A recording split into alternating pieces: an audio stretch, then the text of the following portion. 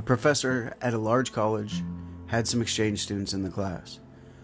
One day, while the class was in the lab, the professor noticed one young man, an exchange student who kept rubbing his back and stretching as if his back hurt.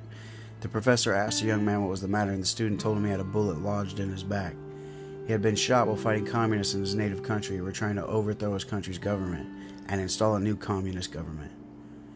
In the midst of his story, he looked at the professor and asked a strange question. He asked, "Do you know how to catch wild pigs?" The professor thought it was a joke and asked for the punchline, and the young man said this was no joke.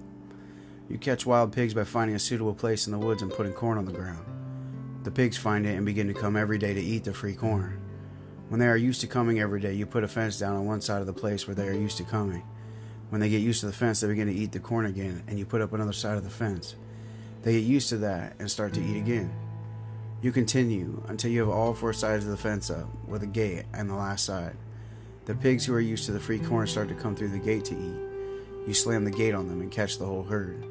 Suddenly, the wild pigs have lost their freedom. They run around and around inside the fence, but they are caught. Soon, they go back to eating the free corn. They are so used to it that they have forgotten how to forage in the woods for themselves, so they accept their captivity. The young man then told the professor that is exactly what he sees happening in America. The governments keep pushing us towards socialism and keep spreading the free corn out in the form of programs such as supplemental income, tax credit for unearned income, tobacco subsidies, dairy subsidies, payments not to plant crops, welfare, medicine, drugs, etc., etc., while we continually lose our freedoms just a little at a time.